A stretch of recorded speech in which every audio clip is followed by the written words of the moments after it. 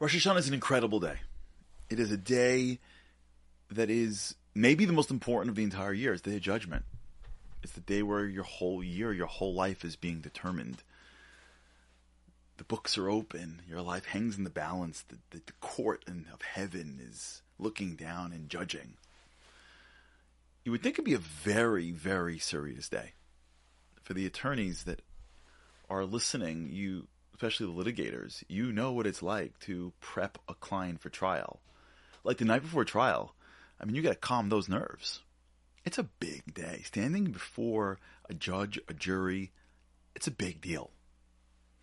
And if you think a human judge was a big deal, how about a divine judge? So you'd think that the rabbis, who are our lawyers, would be prepping us the night before we stand before God, before the shofar, before the prayers. Like, go home, eat a little something quick, spend all night in prayer. You'd think, what do we do right away when we get home? There's definitely prayer. What do we do when we get home right away? It's amazing. You get home, you make kiddush, and then you take out these foods. It's an amazing thing. Between whatever the custom is, where by the Sephardim we have like 10 foods. Leek and gourd and dates and pomegranates and apples and honey and a head of a sheep. And your table is filled with stuff that you never eat usually. And you take it before you eat the meal. And you pick it up and you say, a date is a tamar. Oh, that reminds me of the word vayitamu. God should stop and cut down everyone trying to hurt us. And you pick up a couple of pomegranate seeds. And you're like, pomegranates. There's a lot of pomegranate seeds in each pomegranate. The pomegranate seed should be like our merits and should increase. And you pick up leek and gourd. And you pick up black-eyed lentil. And you pick up all these foods. And each one is a blessing. Either they should knock our enemies or we should have. You take a piece of the head of it, we should be heads and not tails. You're playing word games. Like, if you didn't know better, like this was like a cute little game you play, golf with kids. You know what I'm saying? Like, what in the world are we doing? Like, we're about to stand before judge in front of the king. Like, it's a big deal. And we're playing like, what does this remind you of games? Like, we're having puns on the different foods. Like, we pull them out. And everyone goes around and says that he wrought something together. May it be your will that you cut off an enemy or give us this.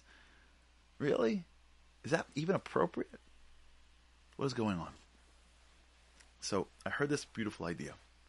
And it changed how I saw the idea of simanim. So no matter where you are, if you do simanim or you should do simanim, hopefully this will be insightful. It's from a great new book that they came out from Rav Meilech. And I think Rav Gedalia Sladowitz and Yisrael Besser for sending it to me because it was awesome. And here's what they say. Listen to this idea. He quotes with Shlomo Kluger. And here's what he says. We very much play a very passive role in judgment. We just sit back, we pray, and we wait. Maybe, and this is my understanding of Rav Kluger, maybe it's a little bit different. Maybe the rabbis are teaching us that part of your year is really up to you. Part of your year is really in what you do with what God gives you. When God throws you something, how do you react? When God gives you something, what do you do? That's part of how your year is going to develop. Your reaction to things, your perspective on things. You will, in many ways, co-create your future. The first thing the rabbis tell us to do, this is numero uno. You just sat down at the first meal of the year. You didn't even go to pray yet the next morning. So you take a date, and you take a pomegranate, and you look at it, and you go, and you say, wait, this word reminds me of something. It reminds me of to stop or to cut down or to increase. I have an idea. Let's take this thing and use it as a trigger for a blessing. Let's take this pomegranate and use it as a trigger that we should have merits like the pomegranates. Let's take this bit of honey and use it as a trigger that we should have a sweet year. Let's take these regular things that don't necessarily have this meaning and allow us to trigger either a protection against those that are trying to hurt us or a merit for those that are trying to help us. That activity, taking everything in your life and turning it into a prayer and turning it into a blessing, that is part of your year. That's part of your judgment. That's how you're going to live. You sit before God and you say, I got it.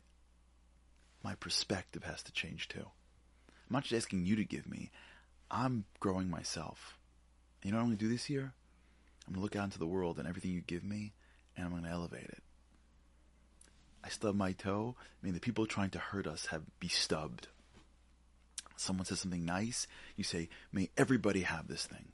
You see something that you enjoy. May the world be as shiny as silver. May my marriage be as delicious as this food.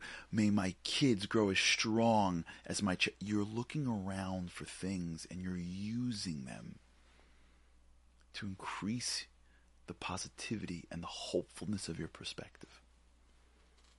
The idea of the Siman Rav Kluger is teaching us is part of how you're going to get judged. What do you do with what God gives you? What have you done with everything God has given you this year? Have you used it to its fullest? Have you been more hopeful? Have you hoped for the best, prayed for the best, tried for the best? Have you taken your lemons and made them into lemonade? And so you begin the year with Simanim and saying to God, listen, whatever happens tomorrow, I'm going to take everything you give me and turn it into a blessing.